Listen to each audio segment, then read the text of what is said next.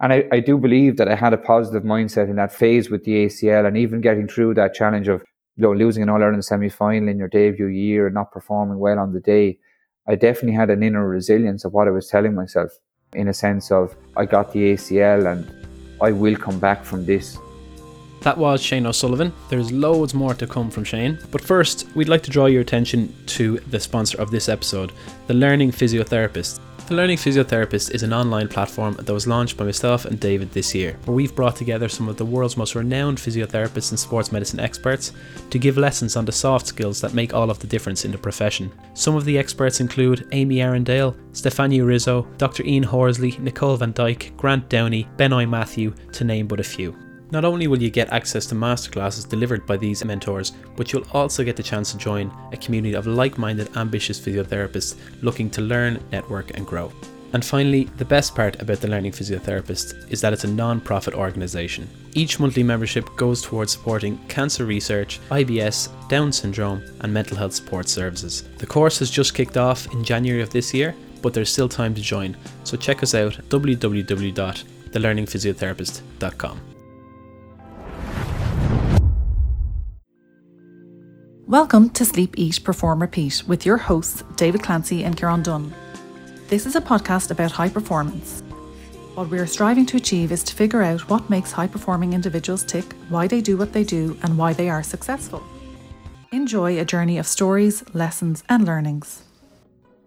Welcome to Sleep, Eat, Perform, Repeat, episode number 105. Today we spoke with Shane O'Sullivan, Executive Leadership and Performance Coach at Inspiring Excellence and former inter-county Waterford hurler. Shane focuses on the principles of high performance and mindset training with Inspiring Excellence. He has vast experience in the trenches from a very successful sporting and business career and has worked with Fortune 500 leaders, multinationals, CEOs and many professional athletes. In this episode we dive into how Shane has navigated challenges during the pandemic and the positives he's taken from it, and how this period has led us to questioning what is really important: resonance, purpose, how brittle life is, connection, relationships, and other big rocks. Shane shares how he responded from an ACL injury whilst playing and what he learned from it. We talk about leadership in moments of crisis in organisations and sports teams, those crucible moments, what drives resilient, high-performing cultures. Shane gives his insight into how to build into a collective value system, why ownership of those values as part of a team is so important. Thanks for joining us, Shane, and Inspiring Excellence.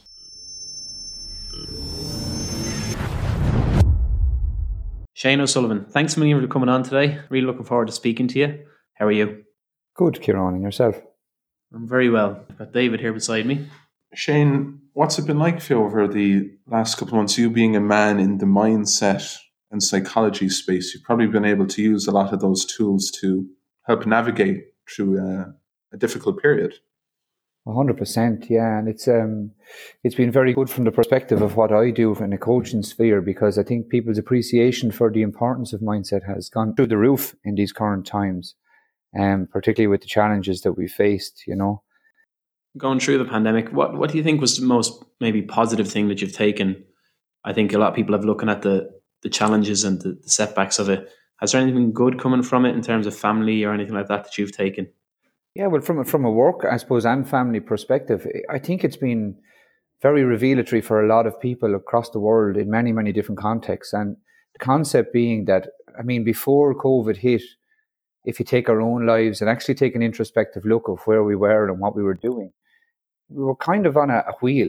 And if you think of even, if you use the analogy I'd often use of an x-axis and a y-axis, we were like on the x-axis in maths, and we were running along that x-axis looking for, maybe it was the next job, maybe it was the next, the next role in an organization, maybe it was the next, the next feeling of euphoria, the next, etc., etc. And we were all running, I will be happy when I get to this or when I achieve this. And, in the midst of COVID, what it did was, and I know it obviously has negative effects across the world, but one thing it did in a positive sense was it stopped us all. And it allowed us to stand on that x-axis and look around and say, what am I actually doing here? Who am I? What's really important? How do I want to live my life now, understanding how I suppose brittle it is and all of the changes that have happened in the world? And the biggest thing for me was people actually were forced to stop and think about their life, their place in it, and what they actually wanted in conjunction or parallel to what they were doing. And that led to a lot of people realizing that, oh, I actually had something maybe that happened when I was a young child that I never dealt with.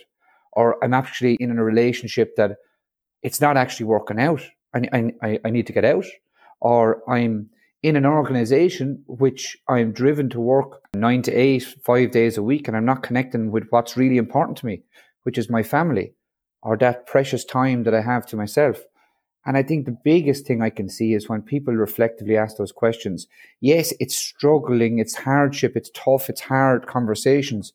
But when they come out of that, and I think you can see that around if we look deeper below the surface, some people are coming out of this in a better place. And they're looking into 2021 with more hope, more stability, more connection to values, and I suppose more motivation to live the life that they dreamed of or to live the life that they want. And that can be as simple as connecting more at home, or it can be, as you obviously the podcast is based around high performance and achieving something with a group or an organization. So that's what I see as the biggest positive from the whole experience of 2020 and the COVID situation. And if we park COVID, Shane, has there been a point in your career, in your playing career or in your business space, when that kind of moment of presentness, taking stock, looking at your purpose and your values, that really came to the fore? Good question. There was many points along the way, but I think the first, and maybe it's the initial bias, that the first thing that you experience in that context would be the most impactful. But it brings me back to when I was 14 in the Brandon House Hotel in Wexford. And Liam Griffin was the Wexford hurling manager, as you know, that won the 1996 All-Ireland. And he actually went to the same secondary school, De La Salle College in Waterford, that I went to. And our trainers, coaches of the under-14 hurling team at the time decided it would be a great idea for us to be in his presence for a conversation with Liam. So in fairness, he gave of his time, and we all got on a bus, not knowing what to expect really. And we went down to Wexford into the Brandon House Hotel, and we all really expected him to speak about the technical importance of that Wexford team, or how they were brilliant at taking scores, or they were so fit and athletic. But he spent the whole hour and an hour plus talking about the importance of the mind, and how the difference between that Wexford team and all of the generations that hadn't achieved 20, 30 years previous was that they focused on developing a mindset built on actions that could allow them to perform to their best. So he spoke about, Billy Byrne at the time. You would see he would have come on in All-Ireland semi-finals and he would have got goals, and every time the high ball was driven in by Adrian Fenton, he caught the ball and turned and scored a goal and the crowd roared. But he spoke about Billy Byrne being with a sports psychologist in the dressing room when the team were training every single week, and actually spending 15, 20 minutes visualizing himself receiving those high balls, catching them and turning and scoring the goal as he was coming on in the matches. He spoke about the importance of team dynamics and building a trust and a relationship base that was able to be the culture of the team that came out of that. And even going on to beaches up the Wexford coast, just camping overnight and spending the night together in proximity to each other, discussing different aspects of life and just having that social connection, and et cetera, et cetera, et cetera. And I was just enthralled by it. And I suppose as a moment of taking stock, and for me to transition into a different phase of my life. I was very young at 14, but I was actually captain of the team, and my teacher, I was very young and introverted, asked me to go up and thank Liam. So I did afterwards, very tentatively, because of my shyness. But I did pluck up the courage somehow to ask him about a book or a reading. Is there anything where I could learn more about this? And he told me to get The Inner Game of Tennis by a man called Timothy Galloway. And I went into the book centre in Waterford the week after, got all the money I could. I didn't have that book, but they got it in for me. And I read that book and I didn't stop reading ever since. So when you say a taking stock, that took me on a transitional period of maybe having focus as a child, and obviously hurling is about technical skills and performance is all about the skill set. It took me actually to maybe not, this is not true, that it's actually all more about the mind and being able to use the mindset to, I suppose, align with the skills. And that's where high performance was at. So I think that was, I know it was the initial taking stock, and I was very young, but it led me on a path that's led me here to this conversation today. I'd love to dive into two sort of areas. The first would probably be your career from there. So you were quite talented at hurling at that age, but you went on to have an amazing career with 13 years playing intercounty for Waterford with some great honours like Munster medals, national leagues. Do you want to tell us a bit about maybe the career path that followed after De La Salle College? Yeah, well, I suppose interesting enough, it was nearly a roller coaster career path with Waterford in a good sense. I mean, came in at a young age. I remember the first conversation. Justin McCarthy rang my home house actually, and I was 17, and I'll never forget it because he rang and he said in the Cork accent, "Justin McCarthy here." And my mother said it was Justin McCarthy, and then the phone rang and it's Justin McCarthy here. And I actually said, "Come on now, lad, stop." I didn't believe it was him. And he said, no, this is Justin. And he was explaining that they had a meeting at a certain time the following week. And I was just taken aback by it all. I suppose I didn't think that I was anywhere, obviously played with the club. And it was my first year. I was very, very young. I was still, minor, just out of the minor grade. So I didn't expect that call. And I suppose that led me on to an experience of a really good team, a brilliant team, an outstanding team at a young age. And it was just brilliant grounding to understand pros and cons and what worked for players and what didn't work for players. And, I suppose it gave me a great grounding in the negatives and positives of that great team and how they were so flamboyant and brilliant and exceptional. And they had so many good leaders and their skill sets were phenomenal. But then we also had other challenges that we didn't maybe gel as maybe the present team would, or maybe, other teams that have been successful over the time. And we'd often even have conversations about it.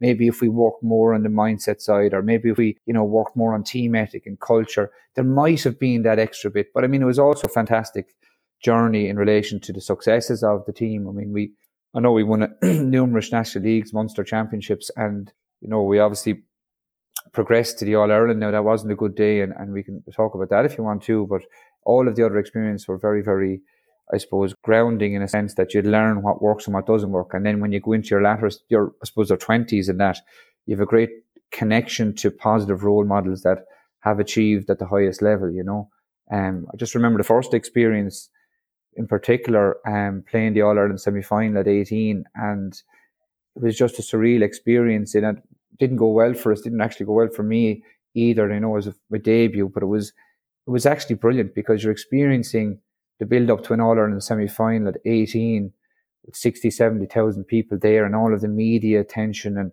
the challenges and just learning what didn't work for the team and personally at that level would allow me the following actual January, I did my cruciate ligament and was out. And that was a big, I suppose, challenge for me to come back to the level I was able to come back with. But the experience of that All-Ireland semi-final at 18 years of age gave me the skill set when I went back and played numerous times after to be able to be in a much better place. So I think that was just a fantastic experience in that initial phase. And then, we could keep going, but I mean, how much time do we have?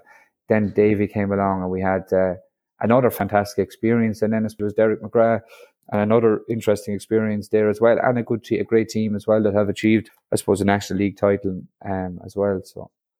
And Shane, what you know now about speaking to people in keynotes and delivering content in terms of how to navigate and face up to challenge and adversity and maybe how to approach failures as learning points of reflection. Is there anything you know now that you wish you knew or might well have helped you at the times when, you rupture your ACL or you lose a big match or something just didn't quite go to plan? Yeah, great question. Everything I know now, I wish I knew when I was 18. I've often I think we're all in that boat. I've often actually reflected, and this might go for everyone, but if you're to take the mindset of me now at the latter stages of my career and put that into an 18-year-old, how much better could he be? And I'd say phenomenally better for everyone. So maybe there's a gap there in relation to building that mindset from a young age. And people naturally have those mindset skills. But to go back to your question and not lose your point, the resiliency element of it, I think the one main thing that I would, I suppose, have brought back to that 18-year-old stage is that an understanding of the impact of mindset and the importance from your mindset leading to your actions and your actions leading to your outcomes. So the story we tell ourselves is essentially the person we become. And I do believe that I had a positive mindset in that phase with the ACL, and even getting through that challenge of losing an All-Ireland semi-final in your debut year and not performing well on the day. I definitely had an inner resilience of what I was telling myself, in a sense of, I got the ACL and I will come back from this. A phrase that stuck with me ever since was sent by actually a friend of mine that played for a different county team, but he sent me a message in the midst of that. And the phrase I'll never forget was, what seems like the end of something great is actually the beginning of something even greater, if that's what's in your character. And it just stuck with me. And that was the challenge put forth for me. And I think the mindset for me at the time was, it is in my character. I took 6 months off college in UCC. They were brilliant. I was on a scholarship there, so they were very, very accommodating. And I just trained every day for 6 months. Great. I was lucky. The Kilkenny physio at the time, Robbie Lodge, was he's actually a cousin of mine, and he took me on board full time with Shea Fitzpatrick in Ballygunner here. Brilliant coach and trainer at the latter stages, getting me back. And within 5 months and a week, I stepped back to play an under-21 match. And people didn't believe it was possible. Even now they'd say 6 to 7 months or 8 months. But because of the structure and the mindset that I had, luckily enough at the time, I think it led me to the actions on top of that to lead me to the outcomes of being back in such an early phase, and also then the next year playing inter-county again for my county. So the one piece I'd say is that the story we tell ourselves is the person that we become. And it's so, so important for us to get that story right. So if you take all of the conversations we're having with ourselves every day of the week, what are we saying? What are the mindsets we're instilling in ourselves? And because those lead to the actions and to the outcomes. So they need to be positive, affirming, honest, authentic, and real. And once we come from a frame of, belief and a positive mindset, so much opens up for us in the context of what we can do with our lives, whether in sport or outside of sport. That's excellent. Speaking about the mindset and the inner resilience you built through setbacks, I'm wondering, with the current success levels of, say, Dublin football or Limerick hurling, two teams who have excelled in every aspect of the game, including the psychological part of it. They seem very resilient and they seem like they have a fantastic culture built around them. They've both suffered setbacks in terms of Limerick with a bit of an upset against Kilkenny last year, and Dublin, well, we're going all the way back to Donegal, which was an upset at the time as well. Do you think it's almost not a necessity, but if it's a major building block towards a team culture of winning, that you have to fall down before you get going? Yeah, it's a great point. And I think in organizations as well, that the statistics and I suppose the research would align to this, that there is crisis moments within families, organizations, groups, teams. And in those crisis moments, you can go two ways. You can fall into the inner dialogue amongst the team of challenging each other and the blame game, or you can actually really open up a conversation, say, what really happened here? And what are we doing that's not working? And the most important question, what are we going to do with that? Where are we going to go now? And if you take those crisis moments with all great families, organizations, teams, they always come out in a better place. And I believe that it's not necessarily by chance, but that the structures and the systems before the crisis moment might have led them to, responding in such a positive way in the context of the situation. So I think that's something that might have been built up in the culture previously, that there was an open, authentic conversation around times of challenge, that people had a really strong trust in each other, that they believed in everybody around in the group, that they're willing to challenge each other in an open, appropriate way, not with mean-spirited personal attacks, but being open and transparent about what they see in their observations with radical transparency. And I think that's a key component that culture might have been there previously. But also in those crisis moments, the capacity of a leader and a visionary leader to bring the group on is phenomenal. So if you take those teams, and even if you think of your own, there's many great teams around and in organizations around the world. If you take those teams, they have a certain number of leaders. And maybe it's one, maybe it's a Jim Gavin, a visionary. Maybe it's a JP McManus and a John Kiley, for the two teams you mentioned. And they have a capacity to, rally the troops, challenge them at the right appropriate level, and create a culture whereby in times of great challenge and crisis, we actually become stronger and we respond. And that's what resilience is is the ability to bounce back from those challenging situations.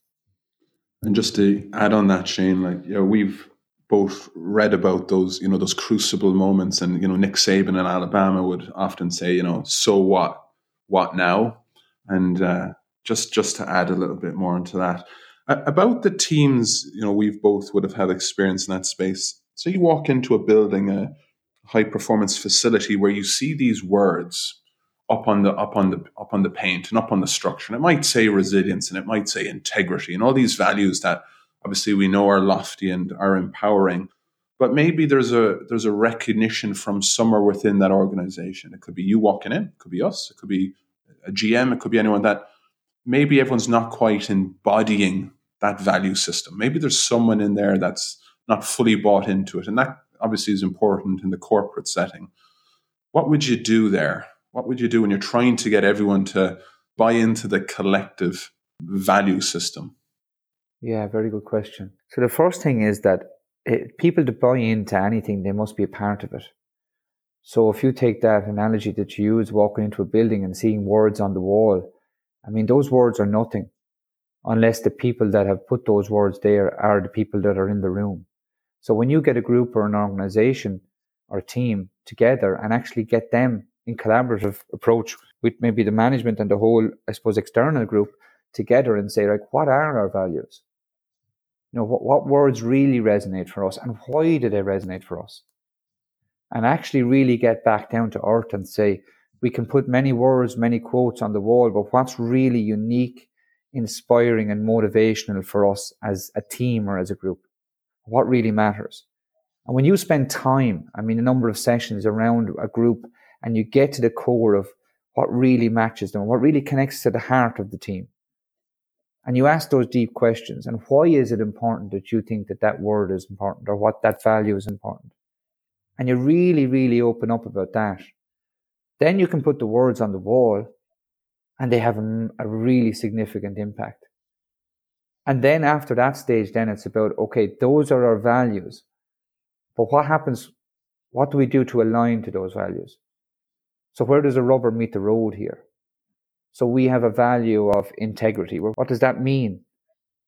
Right, integrity might be construed as honesty. What does honesty mean? Well, maybe honesty means when we reflect on a match on a Monday or a Tuesday in a video analysis session, that if we see something that can impact the team positively, that we call it out. Now that's integrity, that's honesty, that's a value, and people are living that value. With all of these great teams and great organizations, yes, they'll have the words, but they have created the words themselves, and they've aligned those words to what they do every day. So it's a living document, or it's a living transcript, or it's a living representation of what that team stands for. To the trained eye, it mightn't be very obvious to the observer that watches the match maybe on a Sunday or a Saturday in the last two All-Irelands. But to the trained observer, you will see those values within those great groups of people. It's basically shining through on the day of a high-performance game, or, on the day of an All-Ireland final. Going back and building what you said earlier about radical transparency and the ability to have an authentic connection, it's sometimes easier when there's a large company with a structure and they've got big ambitious goals and they've set out a particular course or structure that they're going to follow. For club teams across all sports in Ireland, in the UK, in the US, how do you adopt that approach of being able to call people out without them maybe taking it personal, to try and align what you're trying to do with the ultimate goal? Is there a particular way that you would recommend for maybe managers or leaders or captains to try and instill a culture like that? Yeah, brilliant question. It's 100% based on trust. If you go in or I go in and we call out somebody in a group in trying to be in a constructive manner after a key performance or challenge or crisis, and they don't believe in us or they don't trust us as a person, well, then that's going to lead to conflict. So the first and most important principle of high-performing teams is that there is 100% trust among the group. And the most important thing, if you take a group of 7, I think there's something like 64 relationships. I might be wrong with the maths there, but 64 relationships in that group of 7 people. That's the most important thing, is the relationship between each one of those people with each other. And you need to carve out time for that.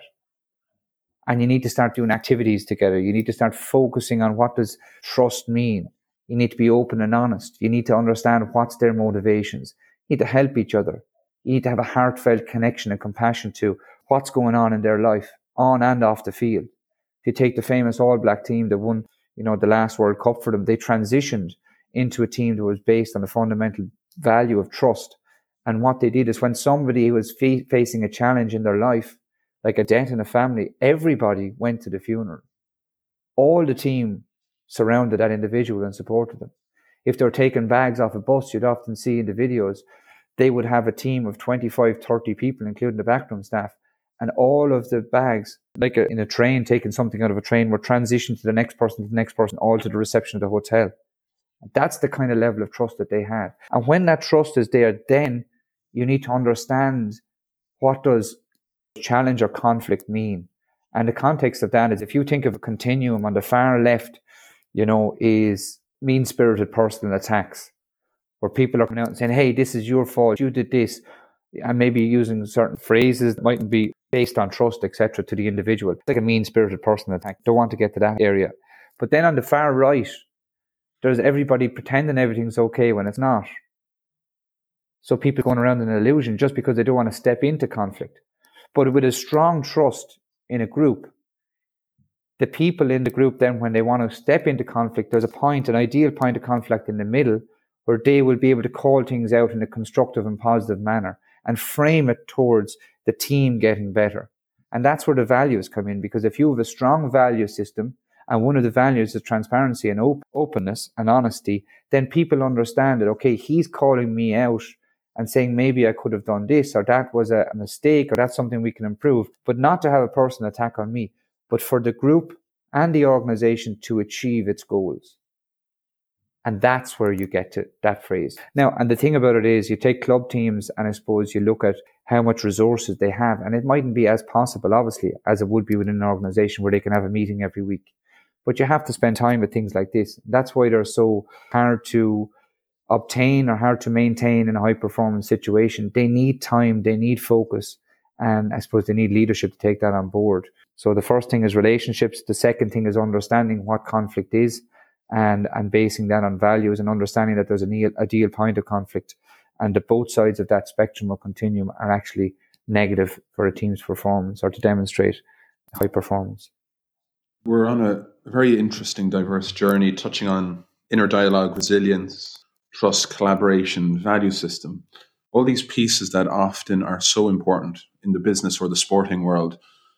Something that I'm sure you've had huge experience in, and something that the two of us greatly value, of course, is mentoring.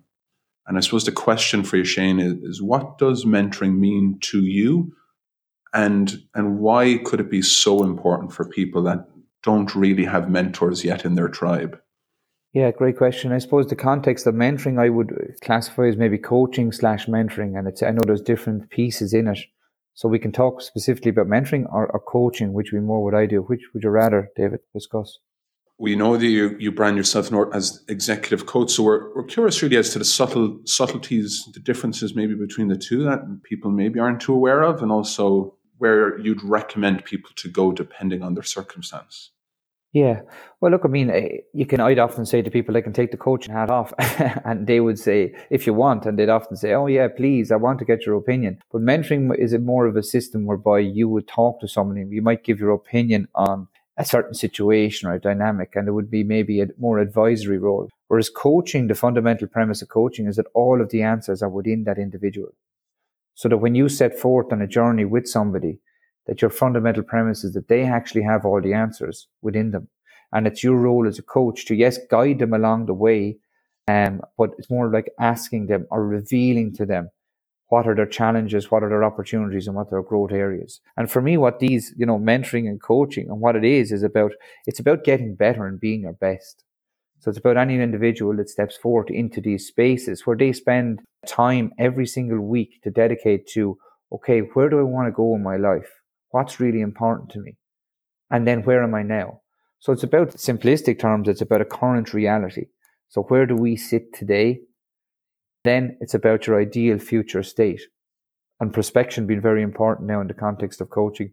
and psychology, so that we go from how do we get from our current reality to our ideal future state, and what are the gaps in our way, and moving then from that current reality to that ideal in the most effective and efficient manner possible, connecting to what's of value to that individual and that person. I suppose another aspect, if you take the science out of it and you talk about, okay, brass tacks, when the rubber meets the road, what's the value in this?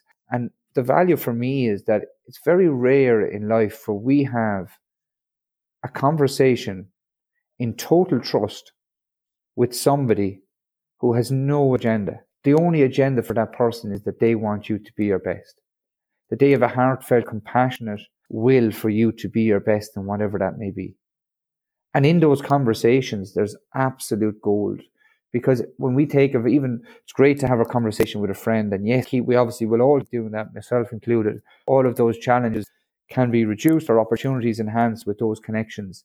But when we have somebody that's outside of that peer group, someone that's a third person that has no, I suppose, past history or connection in any sense, that they don't have their own agenda or their own experience of who you are or what you do, it's an absolutely, fantastic opportunity to hear somebody reflect back what they hear in a professional context of the challenges or opportunities they face and how you can get to that, I suppose, ideal future state in the most effective and efficient manner possible. Another great message. And I would have known you obviously from back when you were playing with the Mighty Wild Geese out in Orange County, California, and your history with Waterford. And I was just looking back through when you're going in to play with these teams, and I looked into your career a bit more and what you've been saying over the last few years, and some of the stuff really resonated. But I was interested that you mentioned a story at the start about Liam Griffin showing you the importance of the performance psychology aspects of performance, and how come there's been such a delay in that transitioning into club teams, into inter-county teams, into organisations? Why has it taken so long for it to get the credibility that it deserves? And it's only sort of maybe coming to the fore now. We haven't seen it as much over the last 20 years since 96 as it probably should have had in the game. Yeah, good question. And I'd say it's there. But what I'd often say is, and I've been asked that question on numerous occasions, if you look at the highest performing individuals or teams in the world, even look at our own country, look at the highest performing hurling team, the highest performing football team for the last 3 or 4 years, they're doing it. And the higher levels you go, you look at the top 10 golfers in the world, you look at the top 5 organizations in the world, you look at some club teams that are absolutely nailing high performances consistently year after year after year after year. They value it and they apply it. But unfortunately, as you go down the tiers and you go to the lower echelons of, sport and performance, the value isn't there. Essentially because the desire is maybe not there to be their very best. Maybe it's a social, and that's fine. I mean, we'll all transition into that period where we have the social game, and we don't want to go into that high performance mindset or focus because we've been there before, or because it's not for us and we're focused on our connection with our families and its social outlet. That's brilliant, and that's what the GA is all about. But there is a difference between the highest performers and the ones that are achieving at the top level and going all the way back to maybe our own clubs in a junior setting. And the other context about it is, if we take back the first point, it's a mindset also, that the mindsets can often be different when somebody's at that, I suppose, elite, high-performing level and they want to get progressively better. It's completely different if you go right down the chain to, a person that goes out on a Sunday morning to play a junior match and they're just there for the enjoyment of the game and to have some exercise over the course of the week. And it's just in terms of, let's say, a practical application for a young player or maybe a senior inter-county player right down to junior club. If someone wanted to actually look into this a bit more and try and develop their psychological profile, their mind gym, as you've called it in the past, what keystone areas would you tell them to look at? Would it be mindfulness, visualization, grounding techniques, or what particular one would you point them towards? Yeah, the first thing I'd say is time. So I just explained to a young person, I mean, if you take the context of your first touch in hurling or your kicking ability in football or your putting in golf, how would you improve that? And it'd be more of a coaching questioning, how do you improve that putting, or how would you improve your first touch? The first touch, I go to the handball alley. My ability to take a score as a corner forward or a half forward in football, will I practice shooting? My ability to put, and maybe 1 or 2 put in most greens on a golf course, will I practice on the putting greens? Okay, so how much time do you practice and how will you improve in relation to that time? So that's really, really important. And then the science behind this is Anders Ericsson. And, they call it the 10,000 hour rule. And actually what you dedicate time to improves that area of performance. But what people tend not to do is it's actually deliberate practice. So it's 10,000 hours of deliberate practice. And in that deliberate practice is focusing on keystone areas that you want to develop and actually spending time to practice it. So I'd always ask the question, what time do you have to dedicate to this? And then when they come back and they'd say, well, maybe you have 30 minutes, maybe you have 5 minutes a day, maybe you have 10 minutes a day. Okay, what's the most effective? Because we can all be efficient in high performance sport at 100 different things. But effectiveness is a different construct in that it's, I do one thing that has the biggest impact and maybe the other 199 different things are not necessary. So for me, when you go through that context of time, what's the most effective thing you can do in that space of time? I would always come back to mindsets and working in that space first of all. So actually practicing, okay, what is the story that this athlete is telling themselves? And through questioning and maybe through writing down, you will get that story very, very quickly if you've skilled experience in that space. And maybe their story is that they're not good enough. And maybe their story is that, every time they go to a performance that they're challenged in, that they get anxious and they don't feel like they can express themselves. And maybe their story is that, they're great on the training ground and they have all of these fantastic skills, but when they step forth in a big game, that they can't do it under pressure. And from that story, then we try and change the script. Okay, so what's the story that you want to tell yourself? Where do you want to go with this? So I want to be better in high pressure situations. Okay, so what can we do in that space? Well, we can start to talk ourselves into a better place. As Liam Griffin said when I was 14, I still have the notes. He said you can think or talk yourself into or out of anything. But that's only one aspect. You get that mindset and you make it authentic. How can I improve under stress in high pressure situations? Well, how can I actually reduce my anxiety to a 4, 5, 6 on a scale of 0 to 10, 0 being deep sleep, 10 being high intensity anxiety or arousal. So the ideal performance state is at a 4, 5 or 6. So, okay, how can I get from that 8 or 9 before a game, considering, I mightn't perform here. This is a high pressure situation. What if I leave people down? How do I bring that back to a 4, 5 or 6? And then you get into the nitty gritty. What are the skills to take me from a 9 or a 10 or a 1 or a 2 to a 4, 5 or 6? So we deregulate our emotions. How do we do that? Well, the best way we can do it is breath work. We breathe through our nose, out through our mouth. There's certain specific real-time skills like panoramic vision, like sighing neurons that we can do within 10 seconds. And we can take our regulation of emotion from an 8 all the way back down to a 5. And it's just a physiological response. And when some of the people that I work with understand that, okay, I can be in a high pressure situation in a meeting or in a county final or in an All-Ireland final, and I can deregulate my emotion to be calm within 10 seconds. Wow. That completely changes the game. So it does take time, it does take focus, and then it's identifying what are the most effective skills. But they all work in context like visualization, goal setting, mindfulness. But what's the context of what the person wants to achieve? And what are their biggest challenges? And then focusing in on that area. So with that young athlete, that's the way we'd have to structure it. And it does take time. It's not something that can happen overnight. That's brilliant. And Shane, with all that, we've touched a lot on your past, right the way from 14 to now. Question has to be, what's next for you? Where can people find a little bit more about you, and what are the next big ventures on your horizon? Yeah, great question. I was working on a reflective review, obviously a number of clients over the last month or so. And one of the big questions I've often asked myself is, if in 2 years' time we were to die of natural causes or we were to pass away, what would you like to have done? And that question is something that I've been mindful of in the last month or so. And there's a number of aspects that are really pertinent to me. And some of them are personal and some not so personal. But, it's about, I suppose, expanding into a worldwide market whereby you can actually add value to people at the touch of a button. So from my context, what COVID provided was an opportunity for people to connect with me from all over the world.